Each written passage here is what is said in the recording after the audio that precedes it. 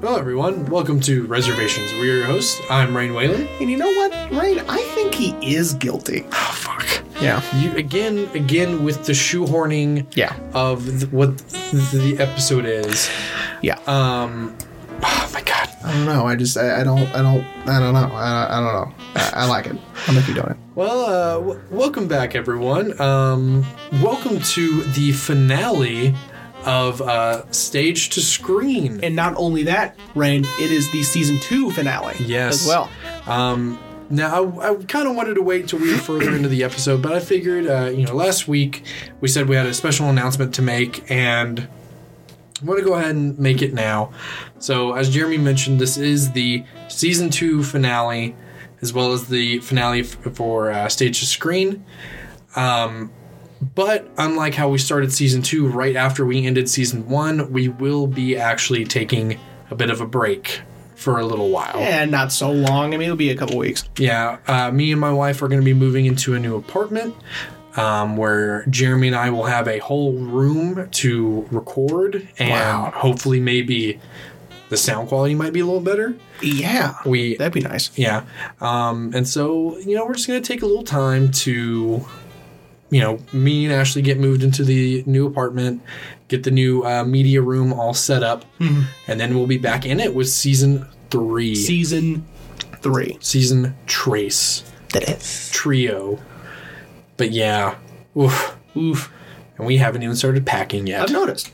I know. I keep telling her, I'm like, hey, we need to start going through stuff. Yeah. But see, I can't get really mad at her because I'm not going through anything either. Right. So I can't be like, hey, we're not going through stuff when I'm over here like, okay, Assassin's Creed.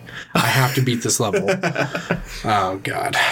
But yeah, so, if a lot of our loyal listeners, Dad, Joel Schumacher, if you don't get an episode after, this one, nothing's wrong. Just taking a bit of a break. We're taking a very small hiatus. And I honestly think it'll be good because, we've been kind of going ham for the last couple months. We have. Yeah. So I think it'll be good to have just a brief little break, just to kind of recharge everything, and then we'll get right back into it and go ham again. Well, when people ask me, like, hey, Jeremy, do you have any plans for the weekend? I go, well, I got the podcast, and, that's pretty much it. Now it's going to be like, do you have any plans for the weekend? I'm going to be like, no. Nah. This was it. This was it for a while. This is what I had to do. Do you want to do something? Please? Why? Are you going to do something? I don't know. Most of the time, I don't want to do anything. Nah, neither do I. But yeah, so, yeah. Yeah. So we'll... hiatus. I would say let's go ahead and jump into the finale of Stage to Screen. Let's do it. With 12 Angry Men, 1957. And before we really get into it, Jeremy, because I told you this off mic, this movie is definitely a movie of the 1950s. Just because of everything that happens into it. Everyone is so stubborn in this movie. Not to mention the blatant racism. Yeah. And so the whole time I was watching, I enjoyed it. As I told you off mic, I loved it. Absolutely loved it. Yeah. Very engaged, but I was like, oh my God. Yeah, and it's a short movie, too. It's about an hour and 30 minutes. I wasn't expecting that. Yeah, because... and the time flies by because you're just...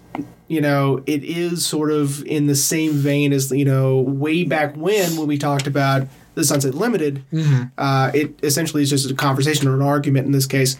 And I think because there's more people to talk this time, you don't really feel the time. That's true. Yeah. Yeah. Because, I've, in us doing this for so long, I've learned that in the 50s, it was either one of two things. Movies were way longer than they should have been, or not as long. And I felt like this movie, when I saw that it was only an hour and a half, I was like, oh, it's only an hour and a half. I expected it to be longer, but I felt like it was the right amount of time. I agree. So, well, I will let you give the brief synopsis since I'm terrible at them. That's okay. It is, of course, product of the time. Yes. 12 Angry Men is about a a jury going in for deliberation on a murder trial of a 18-year-old boy who is charged in the first-degree murder of his father, which at the time, or wherever this is set, looks like New York City. It is New York City. It was I looked it up. at least in the play world, it was if he is found guilty, it is death penalty, no matter what. Right. And so when I say product of the time, I mean there's no women, right? Yes, all men. It is all men. As all women, white men. yes, as women and people of color were not permitted to serve on juries. Which, Yes. I mean, as as far as racism goes, Yeah. this is the best deal, right? Because it's like, cool, I don't have to do that. That's neat. Because I probably wouldn't have been able to either because my mom is Hispanic, so I don't know. But anyway, doesn't matter. Yeah. So I would have been like, cool, can I play that card every time I get jury duty? It's like, oh, I'm sorry, my mom's Mexican, I can't do it. And they're like, oh, how did you even get in the building? So anyway, so anyway, and the film essentially is if you don't count the opening few minutes, it is in real time. Yes. And it all takes place in the jury room. Mm-hmm. So the film is essentially an argument. You believe at first that it's a slam dunk, he's guilty, whatever, right? But then our hero, and hero of many films at this time, Henry Fonda, juror number 8, says maybe he's not. Which, I found that so interesting that, when they took their preliminary vote just to see where everyone was standing, and he votes not guilty, he even says way back in the beginning, I'm not sure if he's not guilty. Yeah. I just think we should discuss it. Yeah. And like I was saying, this is definitely a product of the 50s because all of these men are 100% no, he is guilty. Yeah. They don't want to talk about it. No. He's guilty. And it just... And as the movie unfolds, we find out there's so much evidence to say that, no. Maybe he's not. He's not, Yeah. And so it goes on from there. And one by one, he convinces more jurors to say he's not guilty. And they made a mistake, I think, in the film by saying the word innocent, because that's not what... There's a reason why it's guilty or not guilty. And it's guilty until proven innocent. It's right? innocent until proven guilty, but it's but really the reason it's not guilty or innocent is because there's reasonable doubt, but you can't be 100% on either side. So you would just say not guilty, right? Right. And so they do say innocent in there once or twice, and I'm like, it's just not guilty. If we're going, by accuracy or technical standpoint, innocent, pump the brakes. But anyway, yeah. So it has some of my favorite performances. Mr. Cobb, excellent performance. Christ. I know. Dude, he was... we'll get there. Jack Klugman. Jack Klugman is one of my... And he was actually... Because I was a huge dork in high school, and we saw this my freshman year. He was actually the only person I knew in the movie because he has done several Twilight Zone episodes. Now, Jack Klugman, he was the gentleman that grew up in the slum. Yes, that's Jack Klugman. All right. Some people might know him from the TV show The Odd Couple. But for me, he will always be the guy from the Twilight Zone because he was in, I think, 3 episodes, and they're all amazing. So, well, the original Twilight Zone was awesome. Yeah. I've been meaning to watch the Jordan Peele one. I've heard it's... Oh, I've heard it's terrible. So I heard it's all right. But anyway, so I was really excited to see Jack Klugman because it kept my attention because, and of course I would have been into it anyway, but I was like, oh, look, it's that guy from the Twilight Zone. Oh, my God. And of course, Henry Fonda, amazing, right? Yeah, and what was really capturing my attention was how Henry Fonda began to not necessarily deconstruct the evidence and the narrative, but to peel back the layers. And that's when I was like, oh, okay. And then, especially when they're like, why wouldn't the attorney talk about this? Right. Well, he was court appointed. Maybe he knew this was an open and shut case, so he wasn't even going to try. Mm-hmm. You know, and just peeling back the layers was what was really keeping me engaged. It's looking at things from a different perspective and actually putting some context with these actions. Like when you said he was court appointed, therefore we can assume maybe he wasn't could afford a lawyer. Right. Or not only that, because we know that, we just know that maybe that court-appointed lawyer didn't want to try. Maybe, he's new at this. Maybe he thought he was guilty, so he didn't want to try. And that's putting context with these actions and giving reasons behind them. Right. And that's what... critical thinking. That's what Lee J. Cobb was killing me with. Like, just every time he would talk and be like... Now, why are you saying all this stuff, huh? And it because it's so 50s in that mentality of like, you're right, I'm right, you're wrong. Mm-hmm. You're saying this because you're twisting it and not thinking it as looking at it from a different perspective. And maybe that's because, we're living in the 21st century and we have, it's kind of instilled in us now to look at things from different angles, to understand different perspectives than it was in the 20th century. You have a point, because Lee J. Cobb's character... He drives me fucking crazy. Well, he is the more... I would say he's not two-dimensional, but he's the closest to it than everyone else, because even the other gentleman... The guy with the glasses? Yeah, the other gentleman... His motivation is he's racist, right? When he gives that monologue. And it's crazy, right? Even Lee J. Cobb is like, you're on your own.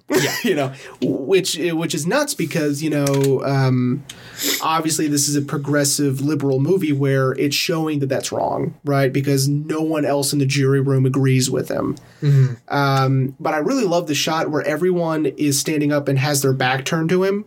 Or not looking at him. Right. It's really cool. It's almost surrealist, right? Because no one's moving either, right? They're all sort of still and letting him, reflect on what he's saying and sink into it a little bit and feel a little bit of shame. But it's the fact that no one's moving and no one's looking at him. I think Lee J. Cobb's the one doing the most moving, where he's just kind of rocking back and forth a little, looking out the window. Yeah. I really love that shot. But it's Lee J. Cobb that I thought for a minute when I saw it the first time that his son... Obviously, that was his motivation, right? Because it's around... This kid's around the same age as his son is.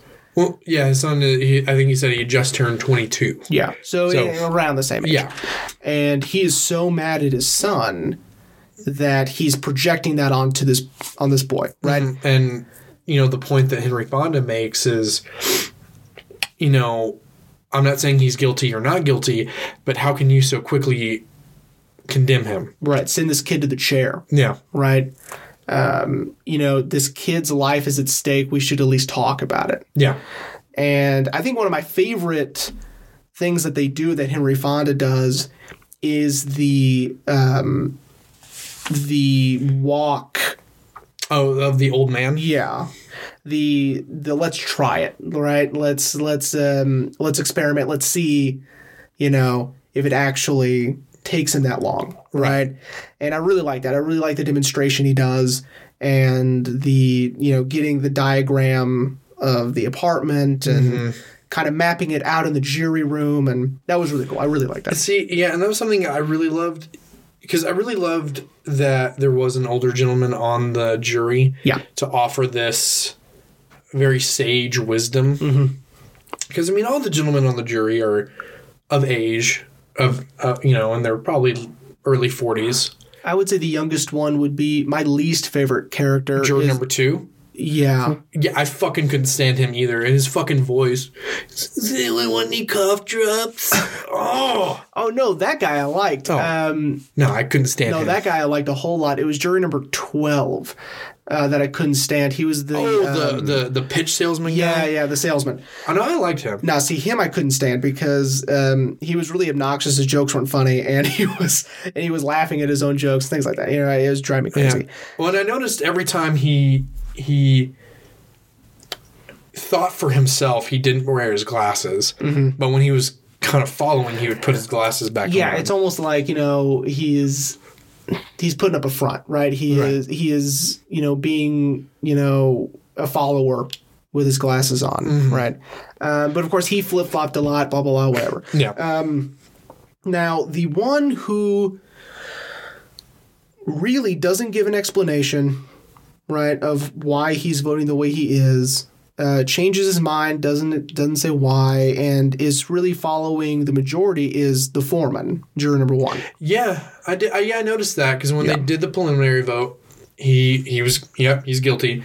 And then when they kept doing their votes, he voted guilty. And then it was towards the end where he was like, not guilty. Yeah, and he doesn't explain. Mm-hmm. And no one asks him to either. And it's sort of strange because he is, quote, in charge, but he follows the majority, right? Well, and I think what it was, and I noticed it, and they show it very early on in the film, is they give him a lot of shit. Mm-hmm. And I think as he was just like, you know what, talk amongst yourselves. I'm not. Whatever. Whatever, man. Because I think it's 20 minutes in, they were already giving him shit. Because I want to say it was Lee J. Cobb. He was like, so why are you getting all steamed at me for? Yeah. And Lee J. Cobb was like, why don't you just calm down? He's like, you won't tell me to calm down. Yeah. He was like, I'm being calm. So I think at that point he was just like, whatever. It gets really tense, obviously. Well, and I love that there is no AC and they're having to use the windows. It drives me crazy. So I forget how hot I get when I watch the movie because they're sweating and it's miserable in there. Well, and that's something I learned very early on at a young age is when you get hot and you're already in a bad mood, it exacerbates it. Oh, absolutely. And it ramps you up. And I can attest to that. I have gone from, slightly frustrated to blistering anger because of the heat. It's hot. And it's some tiny little thing.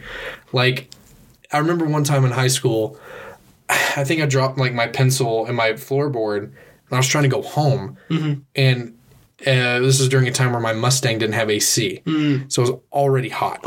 And I just fucking went off. And I was like, yeah. But yeah, and I love that that's what was ramping all of them up too. It's the heat.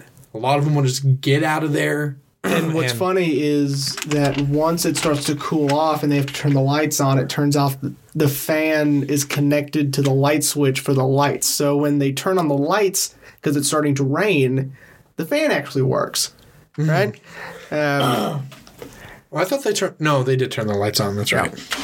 Because they didn't need the lights on because it was, so sunny. Yeah. Dude, I know. Man. So that you bring up an interesting point that this would probably be a different movie if it was snowing outside. Yeah. Than if it were in the middle of the summer. Yeah, because, in the 50s, there's no good insulation. Yes, they'd all be... So anyway, and then of course, some of them wouldn't have their reasons to leave, like the gentleman who needs to go to the baseball game. Juror number 7. Yeah. Yeah. Who I had a hard time with as well. So, okay. Juror number 2, the guy with the glasses and the cough drops, couldn't stand him just because I couldn't stand his voice. Oh, no, I like that guy. So every time he opened his mouth, I was like, oh my God. Lee J. Cobb was just pissing me off just because of how stubborn he was. Yeah. Which... As I told you off mic, I was actually screaming at him. Mm-hmm. And several times when Henry Fonda proved him wrong, it's a little embarrassing, but you know what? It's all right. flipped the screen off. I was like, "That's right, bitch." Like the part when Henry Fonda proves, like, we all say in our daily lives, "I'm gonna kill you." Oh yeah, and we don't mean it. And then when he sets him off, "I'll kill you," but you don't mean it, do you? And he kind of was like, I was like, yeah. Finally, yeah. And I don't know if she listens to, but shout out to our buddy Alex's girlfriend Emily. I was like, gang, gang, gang, gang. Yeah. Yeah, and it's Jesus. Henry Fonda is obviously the most rational of everybody, and I love how they kind of explain his rationality in the scene where he goes to the bathroom and he talks to the guy with the baseball tickets, and he was like, "Oh, are you a salesman?" "No, I'm an architect." Yeah, and I was like, that makes sense, because he's got this kind of swagger and calmness about him that not all the other gentlemen have. I don't know. I thought that was interesting. Yeah. That he's an architect, and he's one of the few where we get to know his name. Yeah. At the end, him and the old man get named. Yeah, Juror 8, Henry Fonda, and Juror 9, the old man. Yeah, they give you. Yeah, yeah. I like that. We get to know their names. We don't get to know everyone else's. At least not a lot of them. We get to know some of them, but not all of them. So, all right. Let's do some behind-the-scenes stuff. So, This is Sidney Lumet's first movie. Sidney Lumet would go on to be a tour de force of the film industry. I have some of his movies written down right here. Here we go. Dog Day Afternoon. Oh, we talked about that one. Serpico. We didn't talk about that one. The Verdict. I think I know. And his last film, Before the Devil Knows You're Dead. Oh, you also talked about that one. Yeah. So I'm a big fan of Sidney Lumet. I think he's great. And this is his first movie ever. He had directed some TV stuff before that, but this is his first feature debut. Okay. And Henry Fonda loved him. He thought he was great. It was actually Henry that was like, we got to get Sidney Lumet to be the director of this film. Well, and I saw that Henry produced the movie as well. Yeah. That's funny. Because he's a gigantic star at this point, And Henry Fonda passed away in the 80s? 70s? Yes. It was after On Golden Pond, but it was probably I know Lee J. Cobb passed away in the 70s. I think I read like 20 years after. The last person to die was Jack Klugman. Jack Klugman died in 2012. And as of 2012, he was the last cast member. Last person on the production, I think, because Sidney Lumet had died already too. So, okay. So yeah. Anyway, so Jack Klugman was the last to die. I don't know who was the first or whatever. I don't know the order. Probably that old man. Yeah, probably the old man. You would think, right? Right. But anyway, so yeah. And the only problem he had was the backdrops. So Henry Fonda hated the backdrops, the windows. Oh, okay. Because he's like, they're cheap, they look terrible. And he was like, he had just done a film with Alfred Hitchcock called The Wrong Man. And he goes, Hitch, he had great backdrops, man. What's up with this shit? But during the premiere, Henry didn't finish watching the movie because he hates watching himself on screen. But before he left, he went to Sid. He goes, Sid, it's a masterpiece. I gotta go. He goes, this is so great. It's great. I gotta get the fuck out of here. It's magnificent. I'm leaving. Enjoy the movie. Tell me how it is. Yeah. As he opens the door and the light shines through. He's like a modern day example would be Johnny Depp. Johnny Depp doesn't even watch clips of himself. Dude, well, and Johnny Depp. Well, he's out of his mind. God bless him, but he's out of his fucking mind now. Yeah, he's out of his mind. So I want to say, I think his best movie he did, and he wasn't even the main character. 21 Jump Street, when he reprises his character from 21 Jump Street. Do you think that's the best movie he's ever done? Recently. Oh, okay. I was about to say No. Better than Ed Wood? Early Johnny Depp is fantastic, but in the 2010s, it's probably one of his best movies. Because, he sidebar, he only agreed to do that if they killed his character. Because he didn't want to Because when do it again. Phil Lord and Chris Miller asked him, like, would you be really willing to make a cameo as your character from the show? And Johnny was like, yeah, I'd be willing. First, I want to have prosthetics on him the majority of the time, and you have to kill my character. You have to kill Scott. Mm-hmm. And they're like, okay, we can do that. Yeah. And so apparently when they put him all in the prosthetics, he would walk around not only set, but like, because they filmed in, I don't know where the fuck they filmed. I don't know. And he would walk around and people didn't even know it was Johnny Depp. Again, people who are rolling their eyes, I apologize. Well, and apparently that's a thing of his, is he wants as much prosthetics as he could get. Like when he did Dark Shadows, apparently they were only going to use like very little prosthetics, but he was like, no, fix my nose, give me more arch nose, Oh my God, dude, extend the fingers. You're killing me with this Johnny Depp stuff. Sorry. The only reason I mentioned Johnny was because of Anyway, his daughter's a better actor than him anyway. That's true.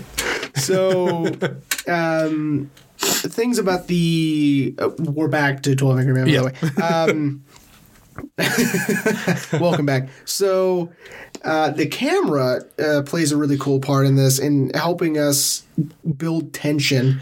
Yeah. In that we begin the film at eye level and wide shots. Mm-hmm. But as we near the end of the film, we get below eye level and we get way closer. Right. Right. I think we really start to begin this sort of this shift when the old man votes not guilty. Yeah. Because we get that close up of him saying, I voted not guilty. Right. Mm-hmm. He didn't change his vote. I did. Right. And it really starts to build the claustrophobia as well because they've been in this room for so long. And it's really not that long. It's an hour and 30 minutes, but who cares? Yeah. So jurors are in these rooms way longer than that usually. Oh, yeah. So if you were to compare this to an actual murder case, this would be like a record Really? in, voting guilty or not guilty. An hour and a half is nothing. Usually it takes days. Well, you know, and don't most trials of this nature that take 6 days before they let the jury deliberate, they usually, media black them out? Yes. Oh, and that's a really good point. So They have newspapers? It's sequestered. Yes. Now, I don't know about the rules then if sequestering was a thing because Henry Fonda even said that he went walking around, which is where he got the knife. And we'll talk about the knife in a minute. Yeah. Because I think that's one of the coolest reveals in the whole movie.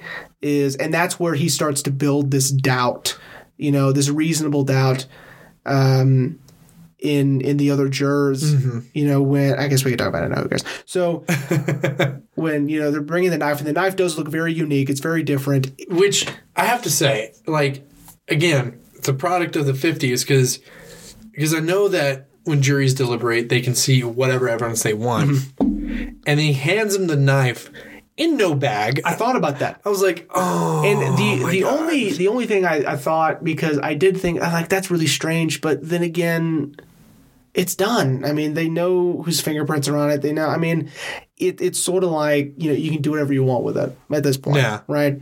So that didn't bother me as much, although I did think about that. I go, oh, he just hands him the fucking knife. Like, if anything, I would think they would still need to wear gloves with it. But again, they didn't do that back then, so who cares? It's like when sidebar. Okay, my turn. Sidebar. When you watch The Knick,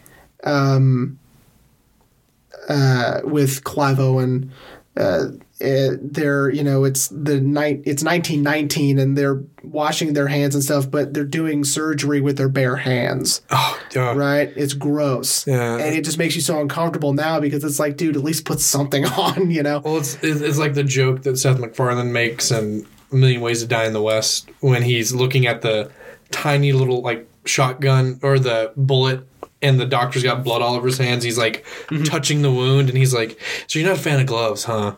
Yeah, exactly. Yeah. So I guess they didn't need to handle evidence like that then. But it was a good thing there was a tag on it, especially for the reveal.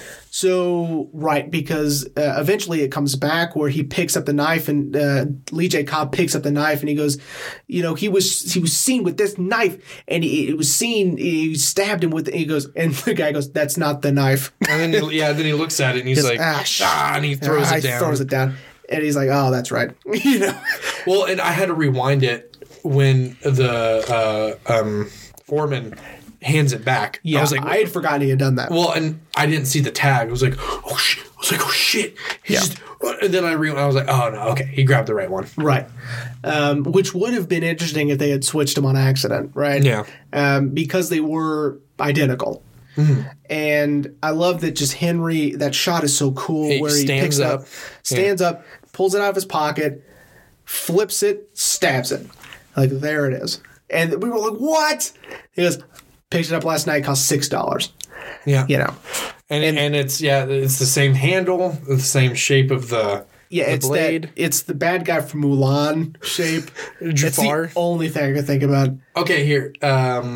It's the bad guy from Secret of Nim. His sword is like that. Sure. I don't know what that is. But anyway. Secret of Nim? No. Well. So, shit. All right. So, I will leave. So anyway, I love that reveal, and that's when we start to build the doubt because at first it was just words, right? No, I just want to talk about it. Henry was just really, and I get the feeling that he got when they started playing tic-tac-toe. You know, it's like, who the fuck do you think you are? You know what I mean? And I've done that to students before, being a sub. You know, some students still have this really high level of disrespect still. And so, it's like, who the fuck do you think? Give me that. You know what I mean? And so that drove me crazy. And that was also Lee J. Cobb as well. And so that's where you really start to amp your anger up towards Lee J. Cobb. Well, yeah, because Henry Fonda sees him doing it. And he, grabs it and he rips, crumples it up. He's like, this isn't a game. Yeah. And then Lee J. Cobb, parakeets him. This isn't a game. And I'm like, didn't you say you wanted this over with? Yeah. So let the fucking man speak. Yeah. And dude, Lee J. Cobb was getting on my fucking nerves, dude. It was great. It was a great character, and it was a great performance. Yeah. I mean, yes, I will attest to that. Like, he was playing it the way he probably read the character or the script. Yeah. And I'm sure the character was written to make the audience angry because I was screaming at him. I was like, "You fucking idiot!" Yeah. I really liked that we got to see the kid first. Yeah, so dude. It does open in the jury box and the judge giving them their instructions and what they're meant to do and blah, blah, blah. Well, and I love that even the judge at this point is like, please make a decision because he's like, hand on the cheek, like, you have to prove beyond a reasonable. And you can tell that he's done it a million times. Yeah. And he's so sick of telling them the rules. It's like, it's common sense, just whatever. But, and then we get to see the kid, and the kid looks super innocent. So that, the way they make the kid look gives the audience reasonable doubt because we haven't heard everything. Yeah, and I love that they did that because, because I knew the movie was about these jurors. I didn't know what, and you had mentioned last week that, they're deliberating on a murder case. Mm-hmm. And I was pretty confident. I'm like, okay, they'll probably vote guilty. And, and then I saw the kid and I was like, oh, There's no way that kid did it, right? And especially when they hold that shot on his face. Yeah. And even have the fade in. Yeah. Of his, and you could still see him. Mm-hmm. And just his big wide eyes staring like directly. Yeah.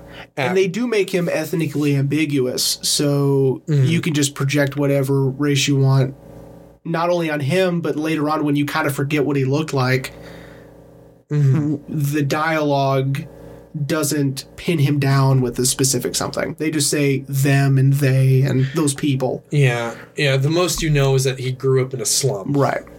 But really anyone could grow up in a slum. Well, Jack Klugman did.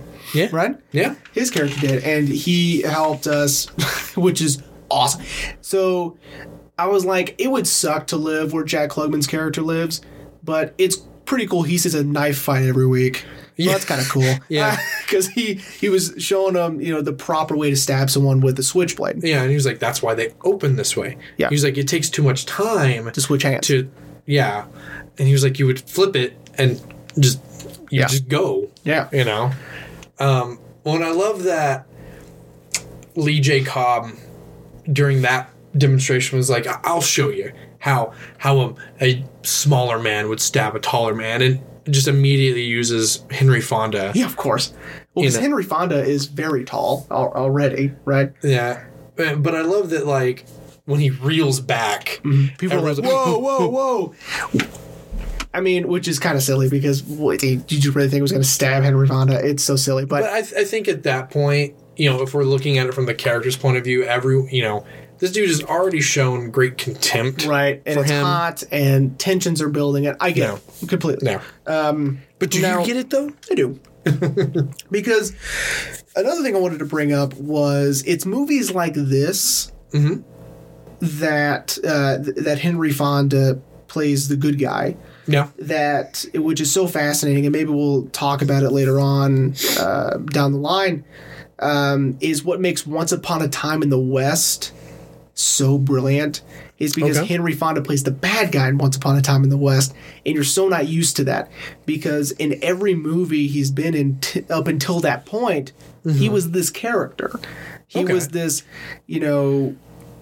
very polite, very nice, very forward-thinking, very, seeing both sides of an argument. He was the good guy. And even in this movie, in very Western fashion, he wears white. Yeah. Right? Where everyone else isn't. Yeah, he's wearing an all-white suit and a black tie. Everyone else is wearing very dark colors. Yeah.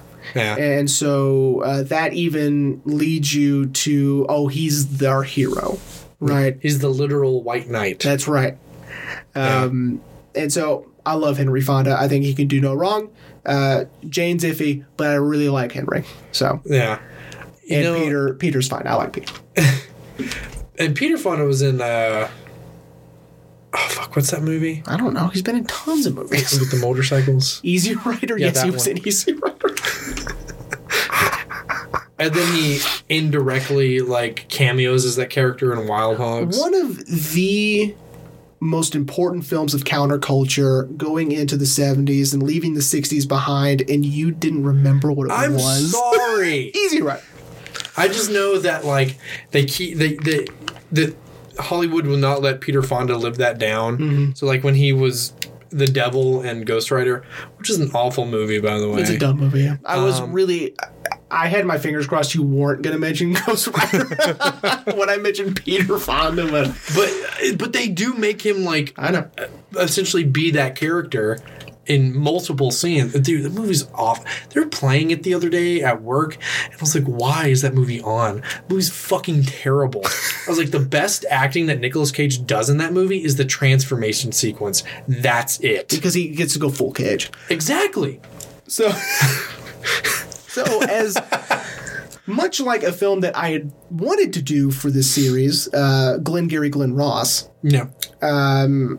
So in that film is used as a illustration for salesmen.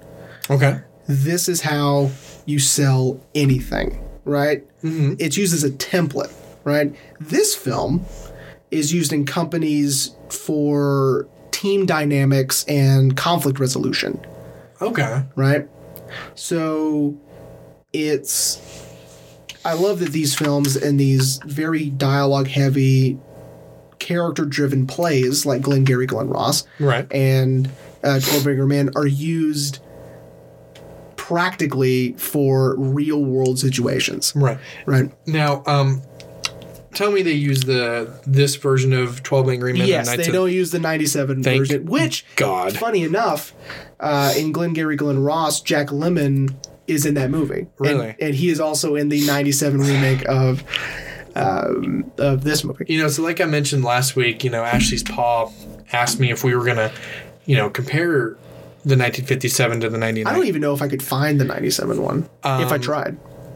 I know it's not on Prime, but dude, I watched the trailer, and I was mentioning off mic, it just looks awful. And by that he means aesthetically it looks bad. Yes. The cinematography is bad. And I think it's because they might have shot it on video.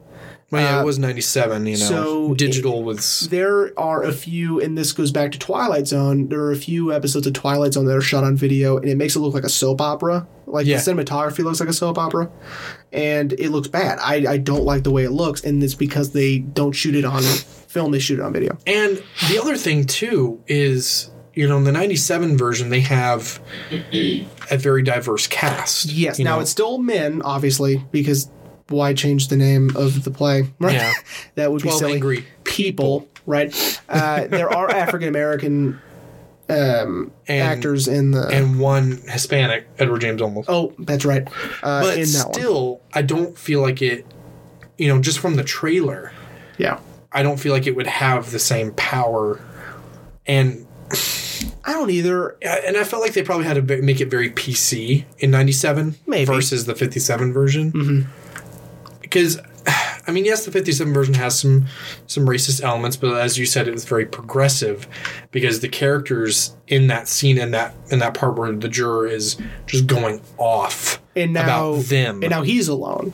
So if this were a regular episode week, I would have titled the episode 11-1. Right. Or 11 versus 1. Because in the very beginning, it's 11 versus 1. At the very end, it's 11 versus 1. It's just the people switch. Right. Right. And I think the film builds to that because with Lee J. Cobb being the main source of antagonism, if that's a word, because the racist gentleman is very problematic, but he eventually gives in, right? And after he gives this big speech about them and they drink and it's in their blood and this and that, it's horrible, yeah. And all the other men, even Lee J. Cobb, are recognizing what you're saying is wrong, and they all turn their backs on them and they all look away from him. He goes and he essentially sits in the corner. Yeah. And then when Henry Fonda is giving his final kind of bout with what do you say? And he goes to the racist gentleman and he says, "What about you?" And he says, "Not guilty." Yeah. Because I think you're right that he knows if I were to say guilty right now, they would have it in for me. Yeah. Maybe. I don't know. Well, and either that or it's an unrealistic Ebenezer Scrooge 180, Well, and sidebar, for the movie, they say it multiple times, and I love it. Supposin'. I love that. I don't know why. I've always, in any older movie, when they say, "Now, supposin' I do that," I love it. Yeah. I love it so much. And I think it's probably because it's the Southern in me. I really like the really quick speech, the syntax, the really quick speech syntax of this era of films. Right. Right. It's sort of like a Humphrey Bogart or, it's really quick. They talk really fast. Like used car salesman. Yeah, exactly. They, it's this fast vernacular that they adopt, right? It's almost that mid-Atlantic sort of accent too, which is starting to fade away by this time.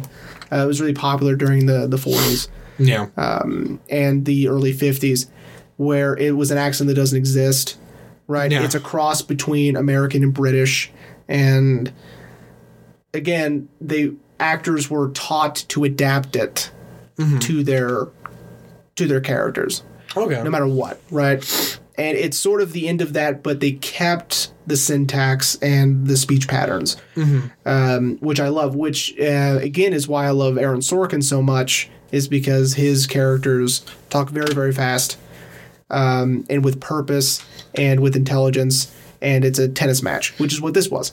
There's a scene I really wanted to talk about. Nagging. And it's the part where Henry Fonda's doing the test of, can you even remember that far back? And, and we'd set up the gentleman with the glasses, the broker. Yeah. I think that's what we should refer to him as because, when he's reading the paper, they're like, "Oh, do you have are you in the stock?" And he's like, "Oh, I'm a broker." Yeah. And they ask him at one point, "Do you ever sweat?" No, I never sweat. No. And then when Henry Fonda's like, because the guy is saying how, like, he couldn't remember the pictures he saw. How can you not remember the pictures under, and he's like, unless he was under emotional distress. And then Henry Fonda was like, well, hey, what did you do Monday? And then he tells him, what'd you do this week? What'd you do last week? Well, I went to the movies with my wife. Oh, yeah, what'd you see? Yeah. Well, we saw this movie and, well, give me a minute. Right. And then, are you under emotional stress? And you see that one bead of sweat. Dude, I was like, oh, you fucking got him. Dude, like I said. He's also the only character not to take his jacket off. That's true.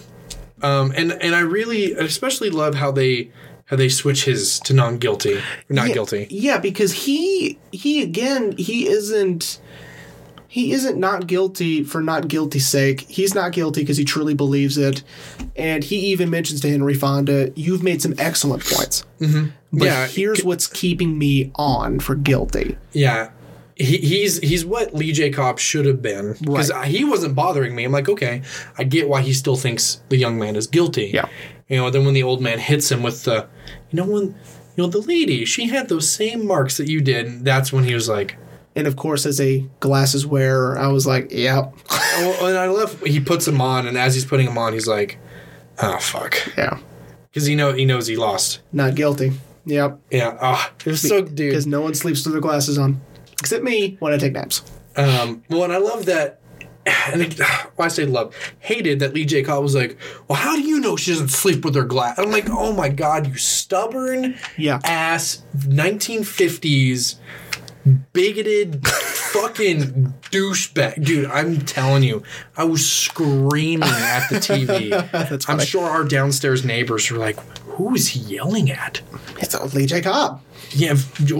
And if Ashley's Pa or Meemaw listens to this, because I think they love Lee J. Cobb, but and especially, but I love how they reveal his motivation, like you mentioned earlier, why he believes the young man is guilty, because he's taking out all this anger that he has against his own son, who he hadn't seen in 2 years, out, and he's projecting it on this kid by, when he throws his wallet down and he sees the picture of his son, and he's like, you rotten kids, you do everything for him, and he rips up the picture, then it kind of cements in his mind. Right. Then he realizes, his mistake in putting these two together and saying all kids are terrible, which of course is wrong. All kids are terrible. Yeah, all kids are dumb. They're all fuckers. But yes, you were absolutely right. That is, it's a really well done case in establishing. Sort of. It's that first few minutes where the credits are rolling and everyone's coming into the jury room. Well, and I never, and that never occurred to me, because even when he tells the story, like, oh yeah, because when he's talking to Henry Fonda, do you have any kids? Well, I have 3. Well, I have a son. I saw him run away from a fight, and I said, I'm going to make you a man, and I did. And it didn't click with me until that, and I was like. That's why he's still holding on to this. Because he drove his son away by, beating him and whatever, being probably emotionally and verbally abusive to him, whatever, calling him a sissy or whatever for running away from that fight. Yeah, then he said, when he was 16, we had a fight. Yeah.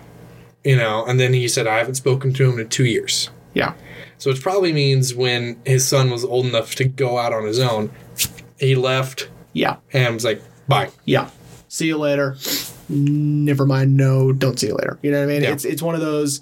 He never wants to see his dad again. And I love that even though Lee J. Cobb was defeated, Henry Fonda still takes time to get his jacket for him. Yeah. And help him put it on, and like, okay, still to judge our verdict. Yeah. And it wasn't a. I won. I got them. Because that's Henry Fonda, man. Yeah. He is. And then that cool interaction between him and Juror 9 at the very end. Yeah. Like, what's your name? Well, I'm Davis. Yeah. Then it was just see you later. Yeah. So long. And they'll probably never see each other again. No. None of those men will. No. So All right. I think this is a good point in time to do a wrap up. Yeah, just to do a recap. Like, where are we? What have we learned? We've learned that the world is a horrible place. We have learned, that, there are different people everywhere. So, nothing is black and white. We have gone backwards in time. I noticed that. We went from 2017 to 2006 to 66 to 57. Yeah. Yeah, I did it on purpose.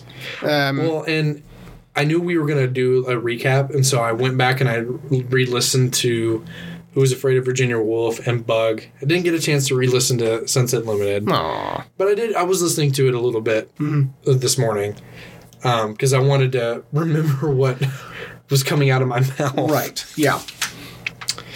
But yeah, this has been a very big learning experience for me. Fun. Because, I would say 3 out of these 4 movies I will watch again. And I even said on mic which one of those I will not watch again. It's Bug. It's Bug. I didn't want to say it. It's Bug. I like that. But I will rewatch 12 Angry Men. Because like I said, it kept me very engaged. I was digging the pacing. I was digging the, and I believe I've said it a long time ago, but black and white movies are very hard for me to watch because it's hard for me to keep my attention when there is no color. Now, I understand that was just the times, but, Who's Afraid of Virginia Woolf and 12 Angry Men kept me very engaged and, and I have a little bit more refined respect for black and white movies now. Still prefer to watch a movie in color, but I do want to see The Lighthouse. Yeah, it's brilliant. I love The Lighthouse. So going back to the Sunset Limited, it really, I loved seeing that interaction between opposites. Like we may not agree on all movies, but I'm like, at least me and Jeremy aren't like that. But I loved seeing this battle of wits between opposites. Yeah.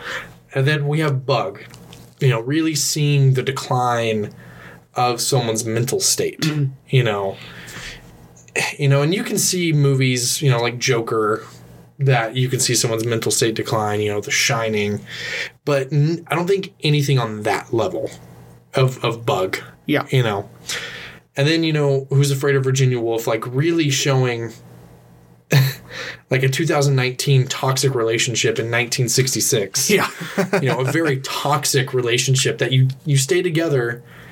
And I think you said it last week with, I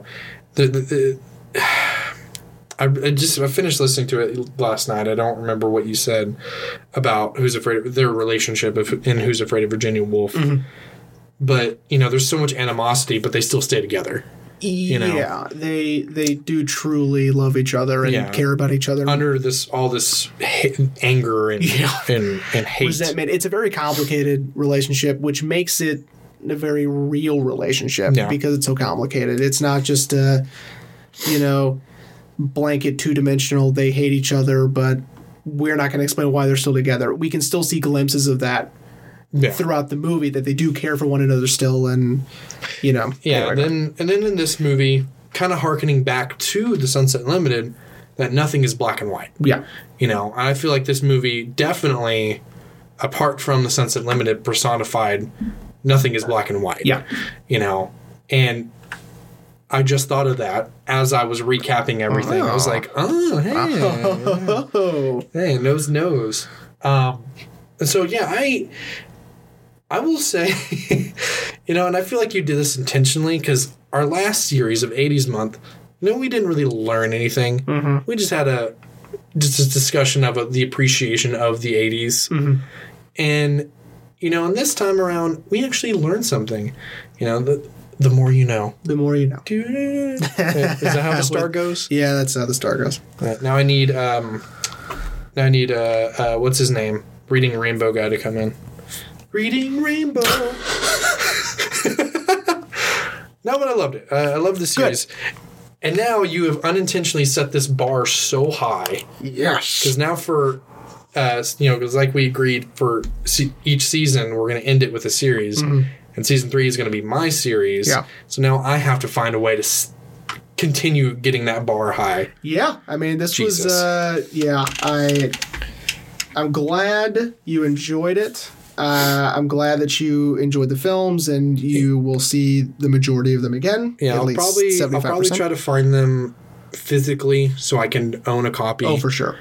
I mean, because, 12 Angry Men I found on Prime. And all available on Blu-ray.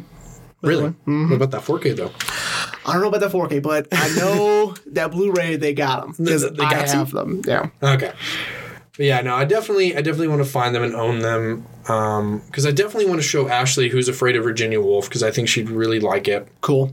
And she's seen 12 Angry Men. Okay. So she was really excited. Most people have. I would think it's a high school thing that most people watch in high school. Yeah, she watched it in high school, and when I told her I hadn't, she was like, "You didn't watch it in high school?" I was like, "Well, I guess I didn't take the right class at Midland High then." I guess not. I did my sophomore year with Miss Van. What class was that? I mean, it was just, English 2. Really? Yeah. Oh, well, it is a stage play, so yeah, that would make sense. Shout out to Summer Van. She was my teacher. If she's listening. I doubt it. Yeah. No, I know Joel's hogging all the bandwidth. I know. God, Joel. Come on, Joel. Come on, buddy. You should be running the website. Yeah. That's not made. Yeah. We don't have a website. But Joel, make a website. We're going to put your face on t-shirts, Joel. Yeah, Joel. Yeah, man. So, all right. Awesome. Stage to screen concluded. That was fun. Concluded. Stage to screen, 4-part series. That was fun. Now, I had pitched this to you that I wanted... Oh, wow, that was a really loud page turn. Sorry, guys. That I wanted to pitch some episodes for next season. Right. And I thought we could do 3 each. And let's start with you, right? Well, what movies do we want to do now? And this isn't going to be all of them. This is just some ideas. Oh, yeah. That we might do. And, of course, some surprises down the line. Who knows? No, and, these may not be exactly, they may not happen at the beginning of season 3, but, No. I mean, we can do them in whatever order we want. We're the boss. Go ahead. So, since you haven't seen it, The Secret of Nim. I don't know what that is. Oh, my fucking God, Jeremy. Right. So, okay. It's based on a book called Mrs. Grisby and the Rats of Nim. Okay. And I changed it to The Secret of Nim for the movie. The movie is... Oh, my fucking... It's so good. Is it, though? It is so good. All right. It's got a fantastic voice cast. Dom DeLuise. I love Dom DeLuise. He's the only one I know. Oh. I love Dom DeLuise. But as soon as you say Dom DeLuise, most people are like, yo. I'm in. Dom DeLuise? Dom DeLuise? That guy? Yeah, I'm in. All right. And he plays a crow. A klutzy crow. It's Dom DeLuise as a crow. And it's gold. So, animated film. It is animated. Okay. But it was one... What type of animation? Are we talking, 70s, 80s? I don't know when Dom DeLuise died. So he died in the early 2000s. Oh, okay. Well, then that leaves us with a lot of options. Fuck. Hang on. 82. 82. Okay. 1982. It was produced by MGM. Okay. And it's kind of this... It's the style of Mrs. It was Mrs. Frisbee, not Grisby. It's okay. It's Frisbee. I refer to it as scary kids movies because the animation and what happens in it is... Is it sort of like a Watership Down sort of a thing? Oh, okay. I'm not pitching Watership Down, although it's great. If you've seen Donnie Darko, it's the film with the rabbits they're watching. Oh, yes, kind of. Yeah, kind of that animation style. Okay, cool. And I haven't seen it, but I've seen... It's fantastic. My mom showed it to me as a kid. It scared the bejesus out of me, but it always stayed with me. John Carradine is also in it, by the way. Oh, okay. And one of the characters is an inspiration for a tattoo I want to get. I probably won't get it because the tattoo is actually meant for my grandmother, but it's the Great Owl. Mm-hmm. But how he's animated is very freaky. Cool. And so I kind of don't want to get it, but I do at the same time. But I don't want two different owl tattoos because one's for my grandmother. Mm-hmm. Anyway, so Secret of NIMH. Secret of NIMH. And that's NIMH. NIMH. Anyway. So your pitch. Okay, so I would like to pitch, and you will actually enjoy this one. Okay. Because it is a Rian Johnson. Actually, It is a Rian Johnson debut. It is Brick. I was about to say, was it? Yeah. Yes. Just came out on Kino, the Kino Lober series of Blu-rays. Finally got a Blu-ray release. Nice. This year. Brick. Yeah, I love me some Rian Johnson. I've been screaming at people that The Last Jedi is a fantastic movie. Oh, and you see, I am the opposite, and I say Rian Johnson is better. I have to defend Rian Johnson because people hate it so much.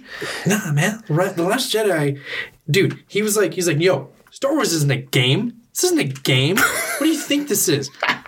Luke Skywalker isn't a god. He's a man. And that's what he did.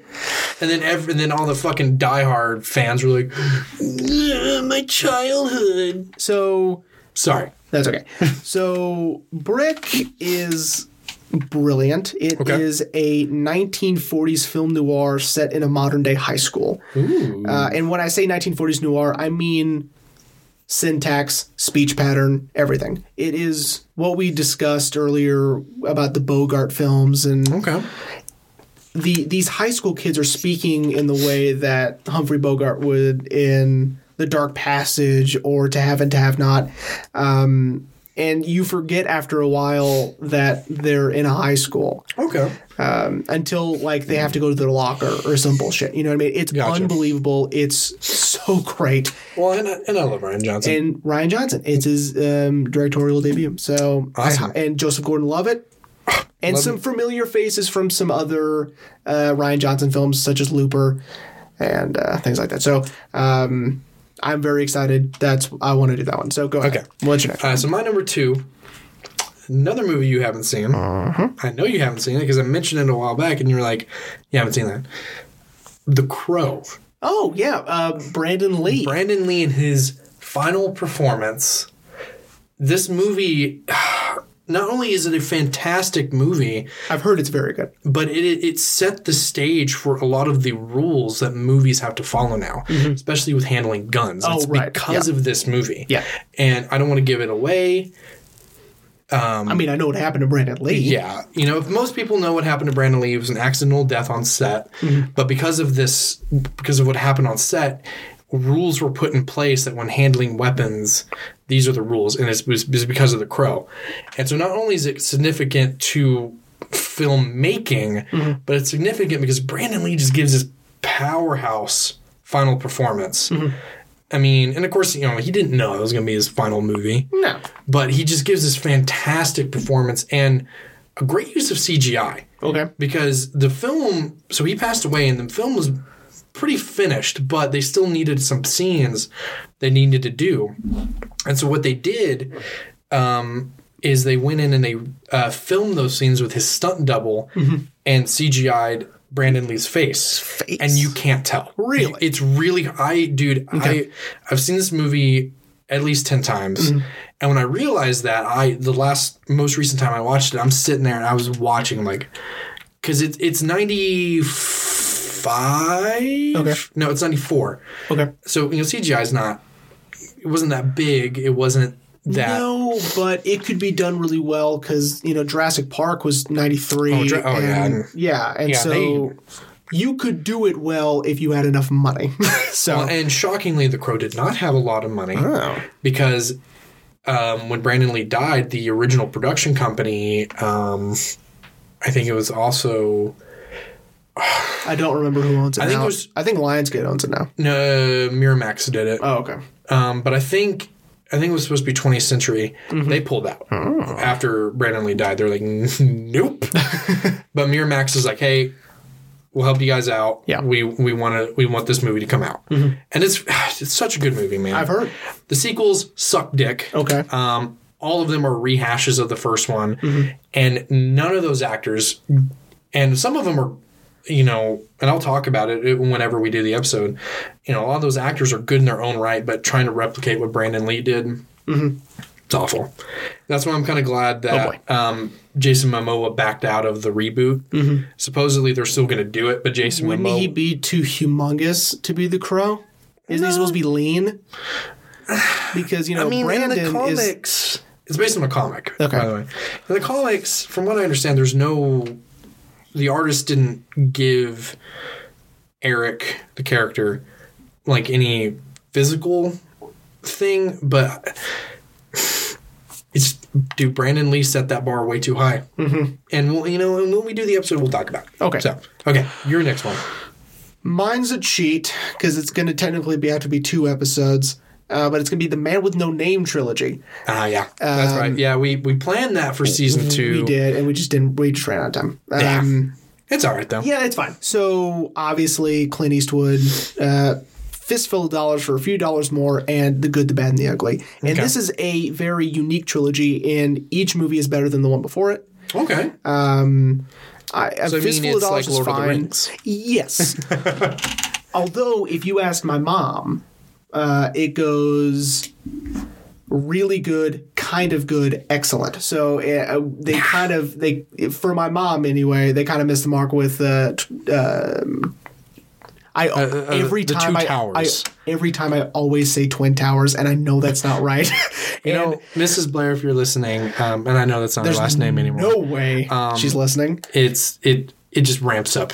Okay. Anyway, sorry. So yeah, I really want to do the Man with No Name trilogy. I think that it's that Italian style where spaghetti western. Yes, which again derogatory at the time. Probably still is. You ever seen spaghetti western? It's a fucking farce. That is my favorite rant of that whole movie. Once Upon a Time in Hollywood. Now, shout out to Quentin Tarantino. Now, what's really cool, Quentin did do a little tiny film school there because the Italians would just have them speak. Yes, that is actually how they do it. And so their language, and then they would redub over. Yes. So besides Clint and a couple of others who are speaking English, everyone else is speaking a different language, and they're having to be dubbed in English. Really? Yes. Okay. And so some are speaking Italian, Spanish, German, whatever. It doesn't matter. It's whatever language they know, whatever language they speak. They get to deliver their lines that way, but that's not what's going to be heard. Right, exactly. Okay. So that's interesting. The Man with No Name trilogy, very exciting. It's a toss-up which one's my favorite, but we'll get there. So we'll get to talk about that in a 2-parter. Yes. Which is fine. Yeah, we will have to do a 2-parter. Yeah, that one. Like we did with Back to the Future. Yes. Now, my final pitch, before we get to your final pitch, this was really hard for me. Because I wanted to talk about this one because you mentioned you'd never seen it. And I was like, we got to talk about it. But I think this will be better just for me because it'll get you to have to watch it. And I think you have seen it. I feel like we've briefly talked about it. But if you haven't watched it, it's going to get you to watch a Star Wars movie. I want to talk about Rogue One. I've seen Rogue One. I had a feeling you'd probably I've seen it, and it was all right. I'll have to watch it again, I guess. It's thank God I could just borrow it from Mom. Apart from or I'll let you borrow it. I have it, and I have it digitally. Digitally? Yeah, I've got digitally and physically. Dog. Oh my God, dog. Get on my level. Holy shit. I don't have Disney Plus. Yeah, it's on Disney Plus. Oh, right on. Or is it? I don't know. Probably. Shout out Disney Plus. They don't pay us. Could you imagine? Oh my God, we'd be so rich. Dude, we would have the best equipment, not having to hang up blankets. Yeah, no kidding. But we couldn't use any of the copyrighted music. Oh, lame. We'd have to use the 101 Dalmatians soundtrack. Specifically. I could get over that, maybe. Anyway, no, I love Rogue One because I know I probably could never convince you to watch an actual Star Wars movie. It would have to be original trilogy. I don't know if I could do the prequels again. No Dude, way. The prequels you have to power through them, but the sequels. Anyway, but no, Rogue One is probably my favorite outside of the episodics. Because the episode... Which it ties into the episodic. Well, it does, but the episodic story is so refined. Mm-hmm. And it's so perfect, in my opinion. And I know that's controversial nowadays. But Rogue One is so... Like, I also enjoyed Solo. But Rogue One just... To me, I didn't see it as a Star Wars movie. I saw it as a war film that just happened to be taking place in Star Wars. I do think that's why I like The Mandalorian so much, is that it's the man with no name in space. Yeah. We may talk about some really cool homages that The Mandalorian does to spaghetti westerns. Well, yeah, and Rogue One was essentially supposed to be like the Korean War or Vietnam War.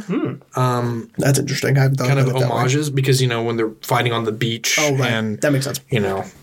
But that's why I love Rogue One, and the story is perfect. And it happens right before A New Hope, which makes the fight scene with Darth Vader so much more insignificant in New Hope because you just see him go ham. Yeah. And then, you immediately watch A New Hope, and he's like, when I left you, Obi-Wan, you were the teacher, and I was the student. Now I am the master. And they're just like, ooh.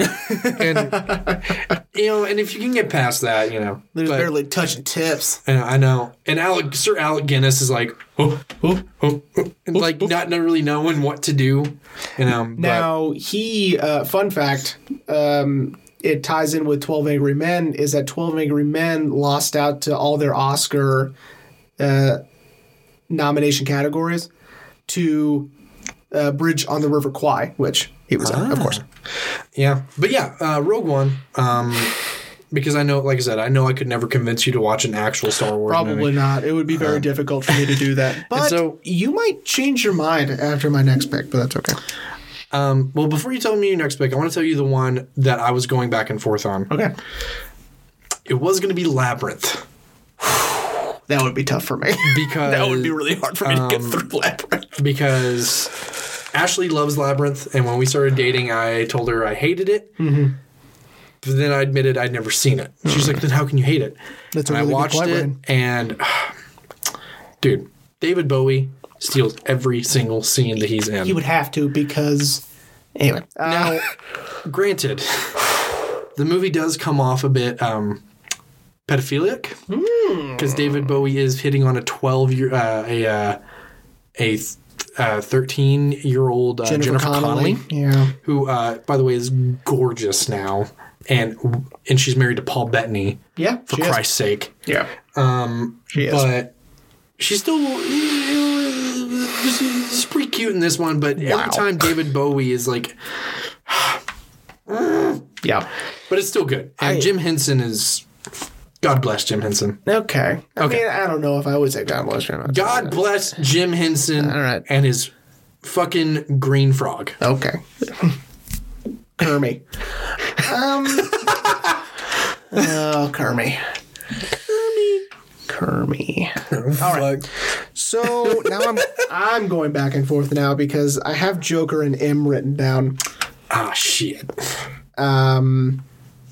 Of course, M would involve you to read more dialogue. God damn it. Because it's in German. So, yeah. Joker would be great because, I really do love that movie very much. And I just got it. I thought it was great. I would love to rewatch it. But I think I might film school you some more. Oh, fuck me. Which I live for. I know. So... One of my favorite directors of all time is Fritz Lang.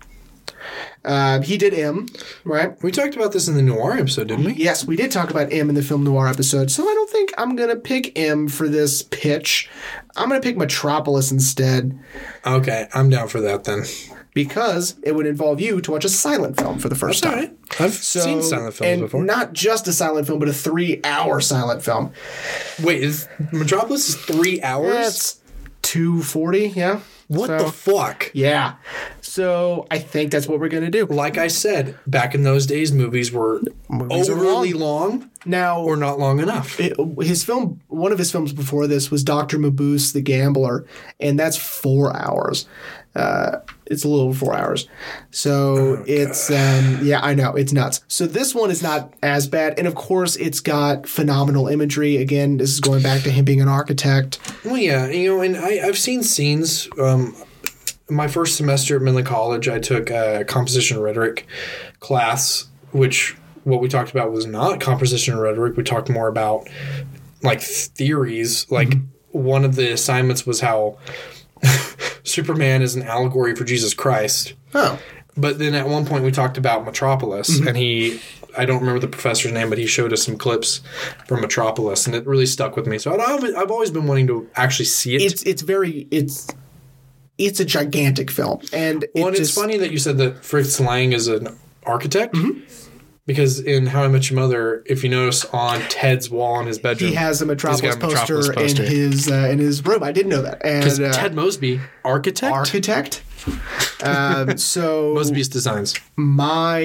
So that would be my pick. Would be Metropolis as my last pick for this pitch. Of course, there will be many other movies besides that. Yeah, because now that we have a format for our seasons, finally, so that's only 6 episodes. Well, 7 if you're including the 2-parter of Man with No Name. I don't. I would think of it more as a volume 1 and 2. Okay. So it's more of a Kill Bill situation where it's one episode movie, just split into 2 parts. Yeah. Okay, but then so that's 6 episodes.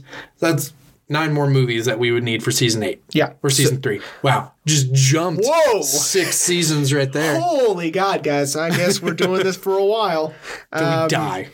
Or until Disney buys us out. Ugh, Disney. And then they can just have voice actors who sound like us do it. And we're like, all right, talk about these movies. Yeah. Cool. We're going to go hang out by the pool with John Chumps. Hamm. Yeah. Chumps.